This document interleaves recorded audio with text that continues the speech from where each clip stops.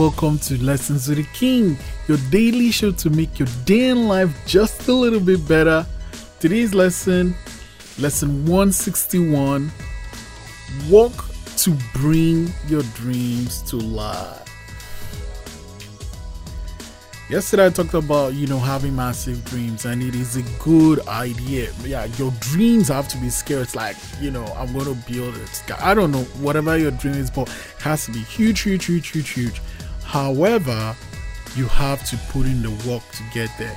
You're just going to dream like, oh man, I'm going to win an Oscar or whatever, but you're not putting the work to get there. You won't get there. In fact, you won't get anywhere.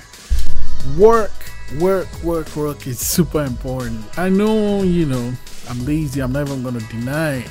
I don't work as hard as I should, but when it comes to my dreams, I don't play around with those things. Putting the work to get to where I need to get to.